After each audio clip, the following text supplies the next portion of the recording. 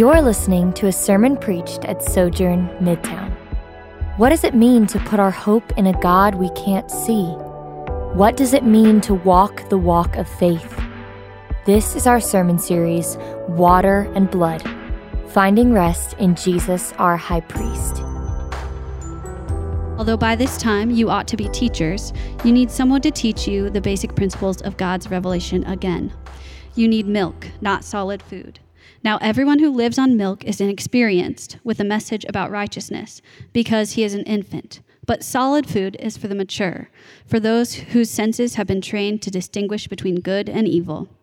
Therefore, let us leave the elementary teaching about Christ and go on to maturity, not laying again a foundation of repentance from dead works, faith in God, teaching about ritual washings, laying on of hands, the resurrection of the dead, and eternal judgment. And we will do this if God permits. This is the word of the Lord. You may be seated. Well, peace be with you. All right, it's good to see you. If you are a first-time guest, welcome. My name is Jamaal. I'm one of the pastors here. I am thrilled that you are here, and we are happy that you are here to worship with us today. I'm going to pray, and then we are going to dive into today's text. Let's pray. Heavenly Father, we thank you for waking us up this morning and starting us on our way. We thank you that you are a Father who loves us and who knows us and who treasures us in Christ Jesus. And I pray, Father God, that you would give us the blessing and the grace right now to be attentive to your word, to search your scriptures, to learn from you so that we can look more like Jesus, so that we can build our foundation upon him who is a solid rock. Holy Spirit, we need you to magnify Jesus through the word. Even now, Lord. In Jesus' name we do pray. And the church said, amen. The story is told of a teacher who was really wrestling with, how do I get my students to move on from the foundational teachings of this class into the deeper teachings, into the things about this discipline that is going to carry them on, make them more excited, help them to be better students. And so as she's pondering and wrestling with this question, she comes up with an idea. And as she goes into the classroom the next day, she starts off by telling them, today we are going to move on from the foundational teachings of the discipline that we've been studying. And we're going to go to something that is just as exciting, that you need to learn in order to be a better student who is able to apply this discipline to your lives. And she saw that students started to perk up. Now, historically, in this classroom, students were pretty sluggish. They were pretty lazy. They were a bit behind where they're supposed to be in the semester. And so right as she saw them looking and perking up, she closed the textbook and she said, y'all, I'm so sorry. I made a mistake. I thought y'all was the second class that comes after you. You guys still hadn't learned the basic foundations. We can't build upon this. I can't take you further in this semester. My bad.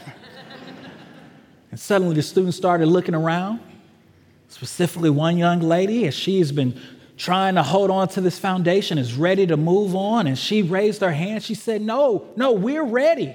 Listen, we're ready. Whatever we need to do to move on and to build upon what we've already learned, we're ready to do so. And suddenly all the students perked up. They said, yes, teach us, show us, make us even more excited about the foundation that we have laid. This teacher used all of her pedagogical skills, all of her people person. She used a little bit of reverse psychology to get the attention of her class so that they can go deeper into the things of that discipline. And in today's text, Today's sermon, we're picking back up on the book of Hebrews. And we know starting in chapter 1, the author of Hebrews is writing so masterfully and artistically and using every bit of skill that he has to shepherd his congregation so that they can go and continue to grow in Jesus. But the problem is his congregation has become lazy. They've become sluggish. They haven't been tending to their heart as they should. They've become discouraged because they are beginning to be persecuted. They're beginning to face social diminishment. They're beginning to sense a sense of isolation from their family, as their family who are Jewish are concerned about the fact that they're saying that salvation is in this man named Jesus and him alone. And so this congregation is beginning to see cracks in their foundation. They're beginning to learn or to teach others that maybe salvation isn't in Jesus alone. Maybe it's in Jesus plus Torah law. Maybe it's in Jesus plus these symbols. Maybe it's in Jesus and the patriarchs and angels. And the author here is saying, listen, y'all, I want us to move on and to learn about the intricacies and beautiful things that we need to learn about Jesus, but we can't move on because many of you are playing with the foundation. So here he writes them in such a beautiful way. And he actually, in chapter 5, verse 11 through chapter 6, verse 20, is going to give them a massive warning. A massive warning that if they do not accept the foundational teachings that he's been preaching, then their spiritual immaturity will lead to apostasy. And that's what I want to talk about today. I want to help us to move from immaturity to maturity. And in order to move from immaturity to maturity, sometimes we need a extra motivation. Sometimes we need a pastoral kind of kick in the butt.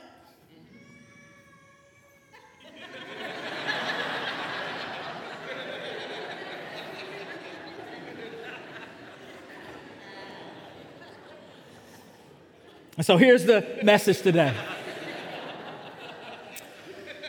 Spiritual immaturity is the pathway to apostasy. Spiritual immaturity is the pathway to apostasy. If you are not actively, diligently pursuing Jesus, you will eventually go adrift.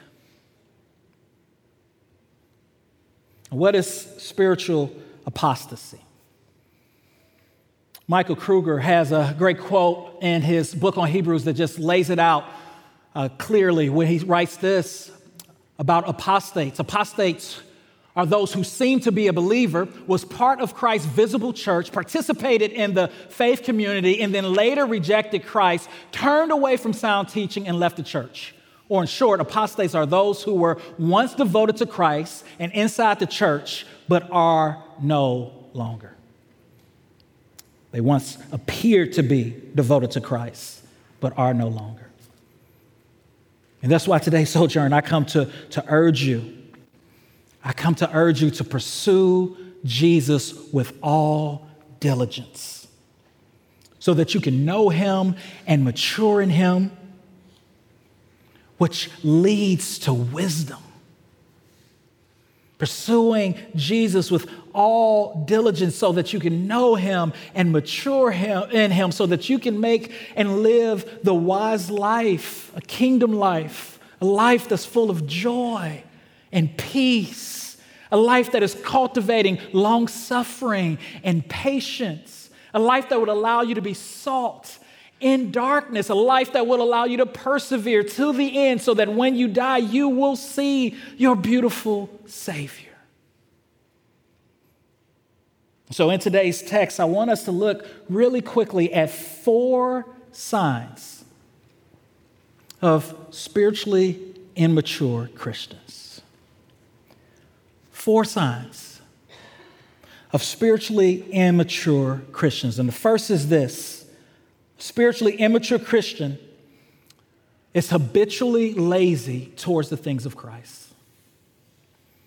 habitually lazy towards the things of Christ. Verse 11, we have a great deal to say about this, and it is difficult to explain. A great deal to say about what?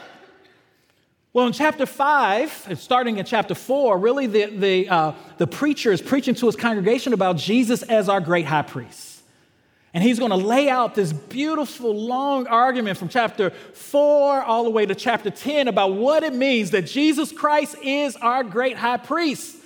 But in order to get there, he has to make sure he has the congregation's attention, because this is building upon the foundation of Jesus. This is past just the entry level conversation of what it means to be a Christian. And if you don't get the foundation, then you won't be able to receive this deeper teaching about Christ.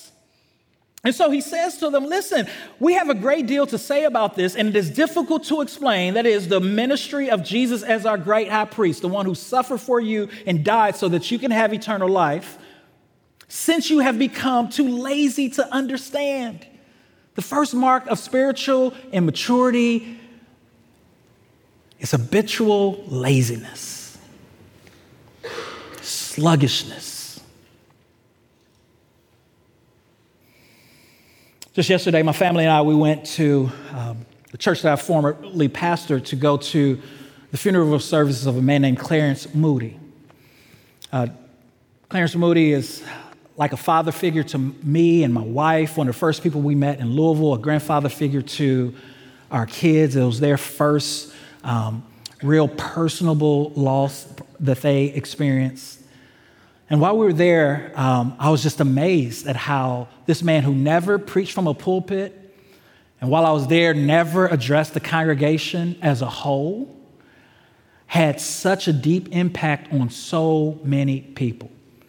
He couldn't have children, but he has so many dozens of spiritual children who call him father. He was a former member of the military. He was a mechanic. And he used his skills as a mechanic to serve the body throughout my time there and even here. This man loved Jesus. He poured himself out for Jesus, and he didn't need a pulpit to do so. He's just a godly man. There's a couple things I learned about from Papa Moody. One was to trust the providence of God. He will always say you can look at things from two perspectives, either God's perspective or the flesh perspective, either the Spirit's perspective, or you can look at it from the world's perspective. Love the providence of God. And then he would always talk about how he was just a tool in the master's hand. How God would pick him up and he would use us all and do his will through us all. And then when it was time for us to go home, he would safely put us down so that we could be in the arms of Jesus and move on. It was powerful, man, seeing and hearing so many people talk about how he poured himself out to them.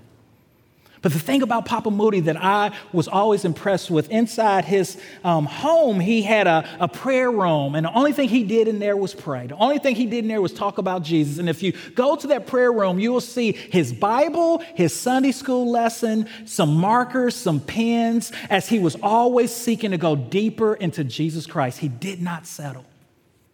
He did not settle.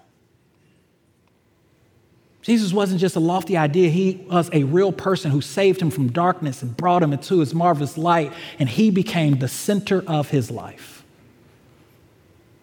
And he bore fruit and taught others about Jesus. There's another family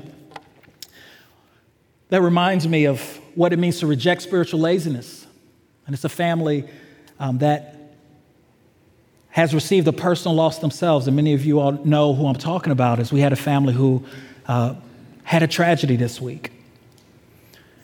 And in the midst of loss, in the midst of pain, as I'm preparing this sermon and I'm looking at them this week, and we had the services here this week, and according to human wisdom and logic, they should not be encouraged at all. They should be running maybe away from everything that they know, but instead they are anchored in the Lord, and in the midst of loss, in the midst of mess, in the midst of heartache, instead of running away and collapsing and being blown away by the wind and by the rain and by the storm, they are Remaining in Christ, that anchor is holding. And the reason that anchor is holding is because that father and that mother loves Jesus. And in the quiet moments of their life and throughout their life, they abided in Jesus so that when the wind came, and the rains fell, and the storm came, their foundation, their house did not sink,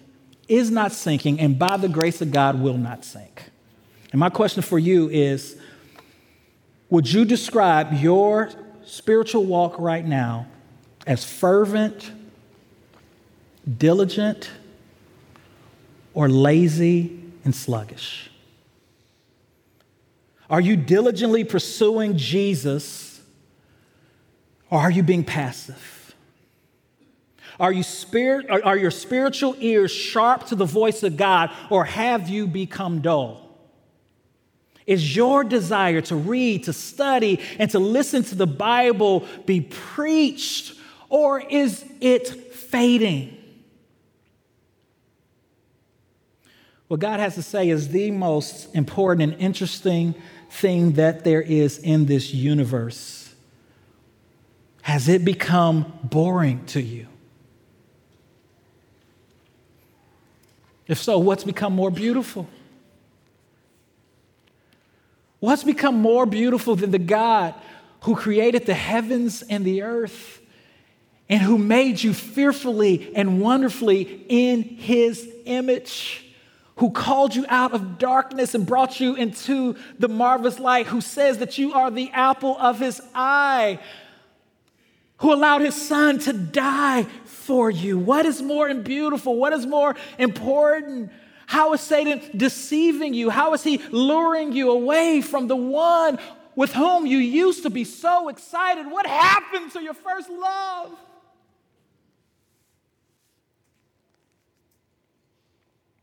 Second mark of spiritual maturity is not only laziness towards the things of Christ, but it's the inability to teach others the things that you have been taught. Look at the passage. He goes on in verse 12, he says, although by this time you ought to be teachers, you need someone to teach you the basic principles of God's revelation again. Now here's what the author is saying. He's saying, listen, some of you all have been jiving with me. This is the JSV version, all right? Jamaal Standard version. It's the hood version. It's good. It's good if you like it. I'm joking. He says, listen, some of y'all, man, we've been at this a while, and you ought to be a teacher. Now, when he says teacher here, he's not using the word teacher in a technical word as someone who is proclaiming and preaching on a Sunday gathered. I don't think that's what he has in mind. I think what he has in mind is, listen, every person who is in Christ, who has been saved out of darkness into the marvelous light, should have the ability after a time to correctly and passionately share the gospel of Jesus Christ with others. We should have the ability to articulate to people what it means to be in Christ, how one is saved. And not only that, we should have the desire as we abide in Christ and as his word abides in us, it just naturally comes out. We just naturally begin to bear fruit, and that's irrespective of our personality. The shy person becomes emboldened, and they might not have a voice that just makes people stop in their track, but they'll whisper about Jesus because they once were lost and now they're found. They were blind and now they see. He said, you ought to be teaching others, but we've got to revisit the basics about what it means to follow Jesus. The spiritual lazy person has perhaps been a Christian for a year, 2 years, 3 years, 5 years, 20 years, but still don't understand the gospel of Jesus Christ and can't explain it to others.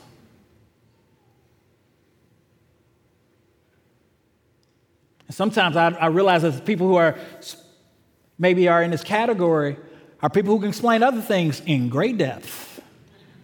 Sports stats, got you. Where to eat in the city, got you. What's happening on what? The Real Housewives of Atlanta? Gotcha. Somebody say gotcha. But when it comes about the spiritual things of God, they're not able to teach others. Third mark of a spiritually lazy person is they have a desire for milky sermons, milky teachings rather than solid food. Look at the text. Preacher says this, although by this time you ought to be teachers, you need someone to teach you the basic principles of God's revelation again. You need milk, not solid food. Now, everyone who lives on milk is inexperienced with the message about righteousness because he is an infant. But solid food is for the mature. Spiritually immature person, they're not ready to go into the mysteries about Jesus. Their attention span is really short when it comes to the things of God. And they remain on milk. You know, when I was younger, and you guys remember the milk ads, right? Milk ads was incredible. It's probably like the top 10 marketing things of the world. Got milk? I mean, it got us so much that we thought that milk, like if you drank milk, you had a balanced diet. Y'all remember that? I remember being a kid and I kind of hit my growth spurt a little earlier than I was anticipating. Thought I was supposed to be my father's height at 6'3", and I got my mother's genes, and I just started drinking more milk, right? I'm like, oh, we're going to work through this. They got us. But milk is not what is necessary to grow physically, and it's not what's necessary to grow spiritually. Even as a child, there comes a point with an infant when you introduce solid food to them. And the preacher here is saying, listen, y'all are still on milk. Now, he's not going to go and explicitly explain what meat is, but we can see to him what it was important for this congregation to understand about meat was part of was just this Christology, this picture of Christ as our great high priest. He's going to model that for us, but he is going to explain to us what is the milk that they're still on. And I believe he does that in chapter 6, verses 1 through 2. He's going to give us 3 couplings that really show what they still have not yet mastered. And what he's doing here is he's not telling them to move on from it in a sense of no longer talk about it, but he's going to say move on from it as in these things that I'm about to teach you and tell you, they are the foundation of what it means to enter into a relationship with Jesus Christ. And as a foundation, though, they're not where you stop. You have to build on that foundation. So he's not, and you see this kind of move on. What is he saying? Well, move on. He's not saying don't care about it anymore. He's saying, no, this is what you stand on, but you've got to grow. If you're building a house from the ground up and you're 6 months into an 8-month project and you come back 6 months later and everyone is standing there looking at the foundation, you're going to say, hey, what about the rest of the house? It's time to move on. We've got the foundation laid. So let's look at these couplings about what is the milk of the word. It's a necessity. It helps us to grow, but what we have to make sure we build on. First, he says, going on to maturity, not laying again a foundation of repentance from dead works and faith in God. So if you went to this preacher's new membership class, the first thing he's going to teach you is that salvation is a result of repentance and turning to God by faith. Foundational. One is saved by faith. They turn away from a life of sin, committed to oneself to Jesus. Second, it's teachings about ritual washings, laying on of hands, the resurrection of, we'll stop there. Teachings about ritual washings, laying on of hands. Now here's the thing. You listen to different commentators, they all say essentially the same thing, but some of them may argue about what is happening here. Here's what I think is happening here. Here, in some translation, it says ritual teachings, washings, and I think that what the author is doing here is talking about baptism. But he's doing it in a way that shows us that he probably was talking to these Jewish Christians, comparing their ritual washings under the old covenant to what baptism is. And so he's probably taught them, hey, here's what ritual washings to us as those who did not know Jesus according to Torah law look like, but here's what baptism is for a Christian. And then laying on of hands in the Old Covenant and throughout the Old Testament looked one way. Well, in the New Covenant and with the new church, we saw that they still laid on of hands, but it did not count or look towards a salvific way. Other than the instances that we see in Acts, when we see that God is making a point that Gentiles have received the Spirit just as Jews have. And so he's probably teaching this so that they don't fall into a trap. Third, he says the resurrection of the dead and eternal judgment. This is the foundation. This is the milk that everyone has to know, that Jesus Christ was raised from the dead. Those who place their faith and trust in him one day will be raised from the dead as well. But there is an eternal judgment. We read this in Hebrews chapter 9, verse 27 and 28. And just as it is appointed for people to die once, and after this judgment, so also Christ, having been offered once to bear the sins of many, will appear a second time, not to bear sin, but to bring salvation to those who are waiting for him. And this would have been a part of this preacher's congregation's class, the milk of the word, the foundation of the world. But what is the church of Hebrews, his congregation, doing? They're saying, no, that's not the foundation. The foundation is Jesus plus angels, emphasizing angels. Jesus plus the patriarchs. Jesus plus these symbols and signs of the old covenant. And this teacher, this preacher, just like the teacher in the beginning, is saying, I want to move on to tell you about more rich things in Christ, but I can't because y'all are taking a jackhammer to the foundation.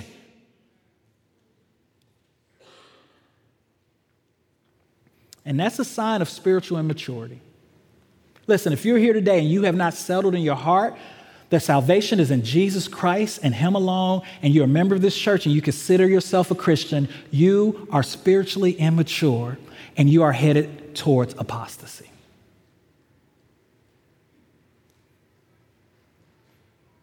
If you're here today and you say that salvation is more than being saved by grace through faith in Christ Jesus, that there's another way than Christ Jesus, listen to me. Hebrews 13 says that one day I will have to stand along with your pastors before God and give an account for your soul. You are being deceived. You are headed towards destruction. If you're here today and you're saying that I'm a Christian and I want to be obedient to Jesus, I've been walking with Jesus for a long time, but I do not want to be baptized. I don't want to take that public symbol of faith. We're not saved by baptism, but it is a sign of an inward transformation. It is a public declaration that Jesus Christ is Lord. If you're saying, hey, at the end of the judgment day, there's a chance for people who don't know Jesus as Lord. If you're a faithful Muslim, if you follow Confucius, if you're great at yoga, if you're a kind person, listen, you are being deceived. So I want to encourage you not to be spiritually lazy. Talk to a pastor, talk to a community group leader, read the books that they recommend, and run towards Jesus.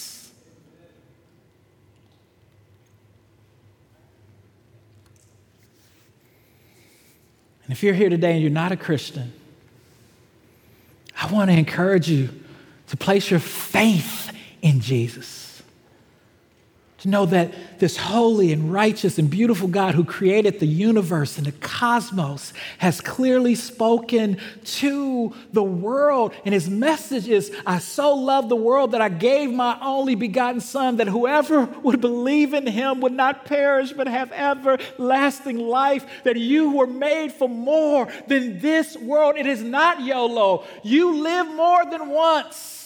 And either you're going to live in the presence of this God who loves you and who is pleading to you right now to place your faith and trust in his eternal Son who is fully God and who became man for you, who wrapped himself in human flesh so that you would know how much God loves you and so that he would pay for your sins. He is inviting you today. I don't care how messed up you think you are. I don't care what you have done. Your works will not save you. That's why you need Jesus. And he is telling you today that there is a love, there is a peace, there is a joy that surpasses all understanding. There is an anchor and a rootedness for your soul when everything seems to be going against you, where you can say, my hope is built on nothing less but Jesus Christ and righteousness. I dare not trust the sweetest frame, but wholly lean on Jesus' name. On Christ the solid rock I stand, all other ground, it is sinking sand. And Jesus will return. And he will come back to get you. And everything said will become untrue. Fourth, the spiritually immature, they don't practice wisdom. Look at the text. Now, everyone who lives on milk is inexperienced with the message about righteousness because he is an infant. But solid food is for the mature, for those whose senses have been trained to distinguish between good and evil. This solid food, remaining on the foundation of salvation by faith, the necessity of baptism, not to be saved, but as the first act of obedience, that Jesus Christ will return and everyone will be judged at his appearance. And then building upon that by learning about Jesus, here his weight is going to be on Christ as high priest, but I'm telling you, there's so much to learn about Jesus. Not only him as being high priest, but him as being king and him as being prophet.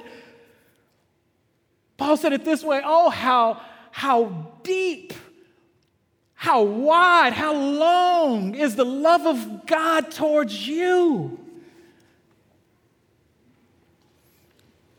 They don't practice wisdom. Spiritually immature persons, their senses aren't distinguished to be able to see what is good and what is evil. And this reminds us right back of Adam and Eve in the garden, who rather than building their life on God's word, allowed a serpent to play and toy with the word and to sow seeds of doubt about God's goodness towards them. And rather than be able to distinguish this, they sought to be gods of themselves and went the opposite way of what God had commanded. And this is happening all around us, especially since 2020, and it's all in the air. And we see that people in Western churches are following all kind of empty doctrines and beliefs about Jesus. They're toying with the word. They're doing all this hermeneutical gymnastics. They're reinterpreting the Bible to appeal to the lust of the eye, the pride of life, and the lust of the flesh.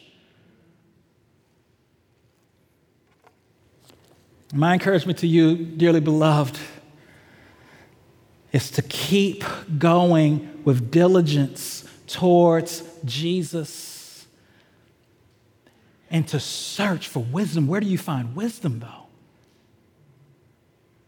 Proverbs 2 says this, my son, if you accept my words and store up my commandments within you, listening closely to wisdom and directing your heart to understanding, if you seek it like silver and search for it like hidden treasure, then you will understand righteousness, justice, and integrity, every good path. For wisdom will enter your heart, and knowledge will delight you. And if you go to and read that entire passage, which I encourage you to do, it's just such rich imagery of what it looks like to fear the Lord. It's to search, it's to seek, it's to be diligent. It's the opposite of being lazy and sluggish. That's how you know true justice and not get caught up in these justice movements that use kind of Christian language and appeal to the heart, but at the root of it, it is really evil and goes against the way of God. You want to know true righteousness? Look at Jesus Christ, who is our righteousness and who showed us what righteousness is by caring about those in the gutter to the uttermost and calling them all to put their faith and trust in him. Some of us, we have been in the same place spiritually, and our lives are full of habitual confusion and lack peace. And according to James chapter 3, it says that worldliness leads to habitual confusion and a lack of peace. And those who are walking in the Spirit, they have a mark upon their life. Yes, things get a little out of sort sometimes, and we walk in the flesh sometimes, but those who are following Jesus, their life begins to be marked more and more by wisdom. Paul said it's marked by love and peace and long suffering and joy and kindness.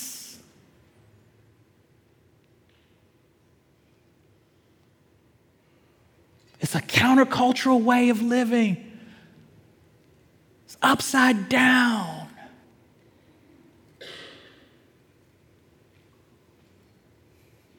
The Spirit is telling us, y'all, it's time to grow up.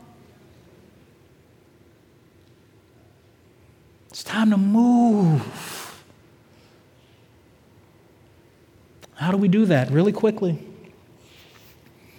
It's by pursuing Jesus with all diligence so that you can know him and mature in him, which leads to wise living. When I say diligent, it means to be earnest. It means to have a study, conviction, or pursuit. Eugene Peterson calls it long obedience in the same direction. And some of us are beginning to turn away from that long obedience in the same direction because we have not centered our life on Jesus, but we're centering it on other things.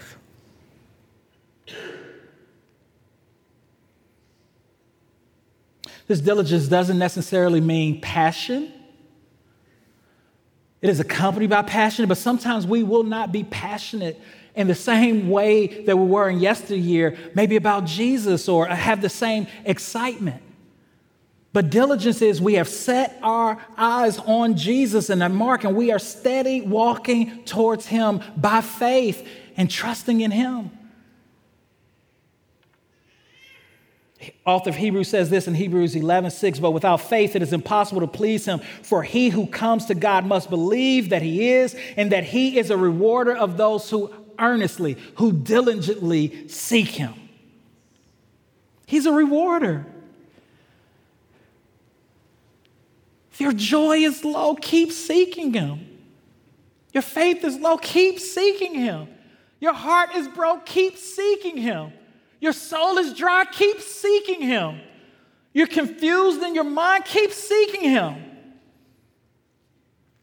The psalmists, they modeled this so well. Psalm 42, 1 and 2. And this is in the context of his soul being dry. He cries out to God as a deer longs for flowing streams. So I long for you, God. I thirst for God, the living God. When can I come? When can I come and appear before you? Psalm 63, God, you are my God. I eagerly seek for you. I thirst for you. My body faints for you in a land that is dry and desolate and without water. So I gaze on you in a sanctuary to see your strength and your glory. My lips will glorify you because your faithful love is better than life. Listen, when you feel dry, when you have doubts, when you don't feel like pressing in towards the Lord, that is the time to get on your face, to worship him and to beg him, Lord, I need you. I will die without you. I will fade away without you. Apostasy is waiting at the door. Save me, fill me. Jesus said, listen, blessed are those who hunger and thirst after righteousness. What are you hungering and thirsting after right now? What has your attention? Who has your attention? Jesus says, seek ye first the kingdom of God and his righteousness, and all these things will be added to you.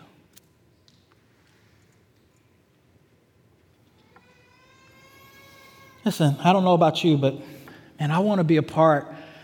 I don't want to play church.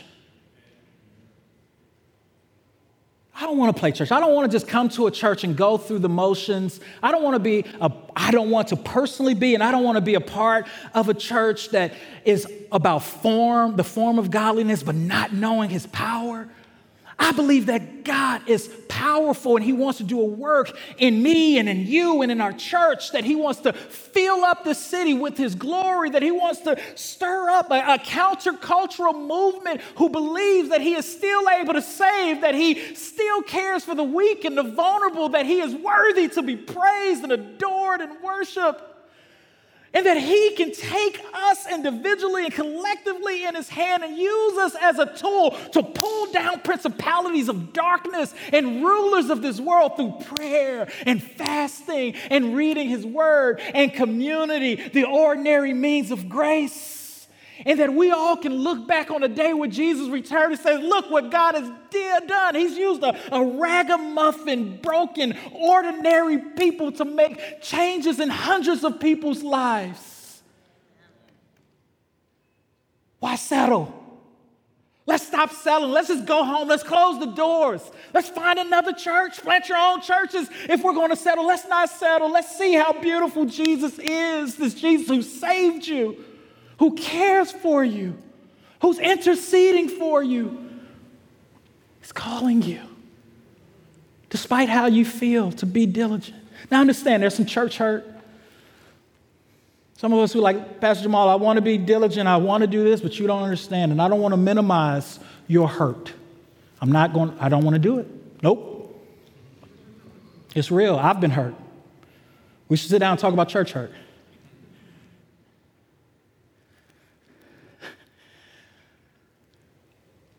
But we serve a Savior who experienced church hurt and who didn't give up on the church. We have a New Testament within 100 years of the life of Jesus that shows how Christians hurt each other. And the answer isn't to abandon the church and abandon the teachings of Jesus. It's actually to go deeper in the church and experience the Spirit allowing us to forgive each other, deal with messiness, and walk towards Christ together so that he would be glorified. You know what babies do? A lot of, they're beautiful, they're cute. Goo, goo, goo, goo, gaga. But they cry a lot. Him so cute, him just a baby. He's just crying about everything. That's some of us, we're still spiritually immature, so we just complain and cry about everything. Well, the worship music isn't there. And if only we have Pastor Jamaal just would. It's like, I hear you. Some of that is real, but my goodness, grow up. People are dying and going to hell. They're looking for Jesus. Give them Jesus. All right. We can't do this in our own strength. Chapter 6, verse 3 of Hebrews. I love how he closes it. He says, listen, this is all possible if God wills. The answer is not to white knuckle it. The answer isn't to make a list and say, I'm going to do better this week. The answer is to run to Jesus, to get on your face, to cry out to him, to talk about it with community, and to beg God, God, make my heart alive with you. Give me perseverance. And he will. Let's pray. Hi, I'm Jamaal Williams, lead pastor of Sojourn Midtown. Thanks for listening. At Midtown, we value gospel-centeredness, biblical faithfulness, transformative relationships, diverse fellowship, creativity in the arts, and relentless mission. For more sermons, info about our church, visit sojournchurch.com/Midtown.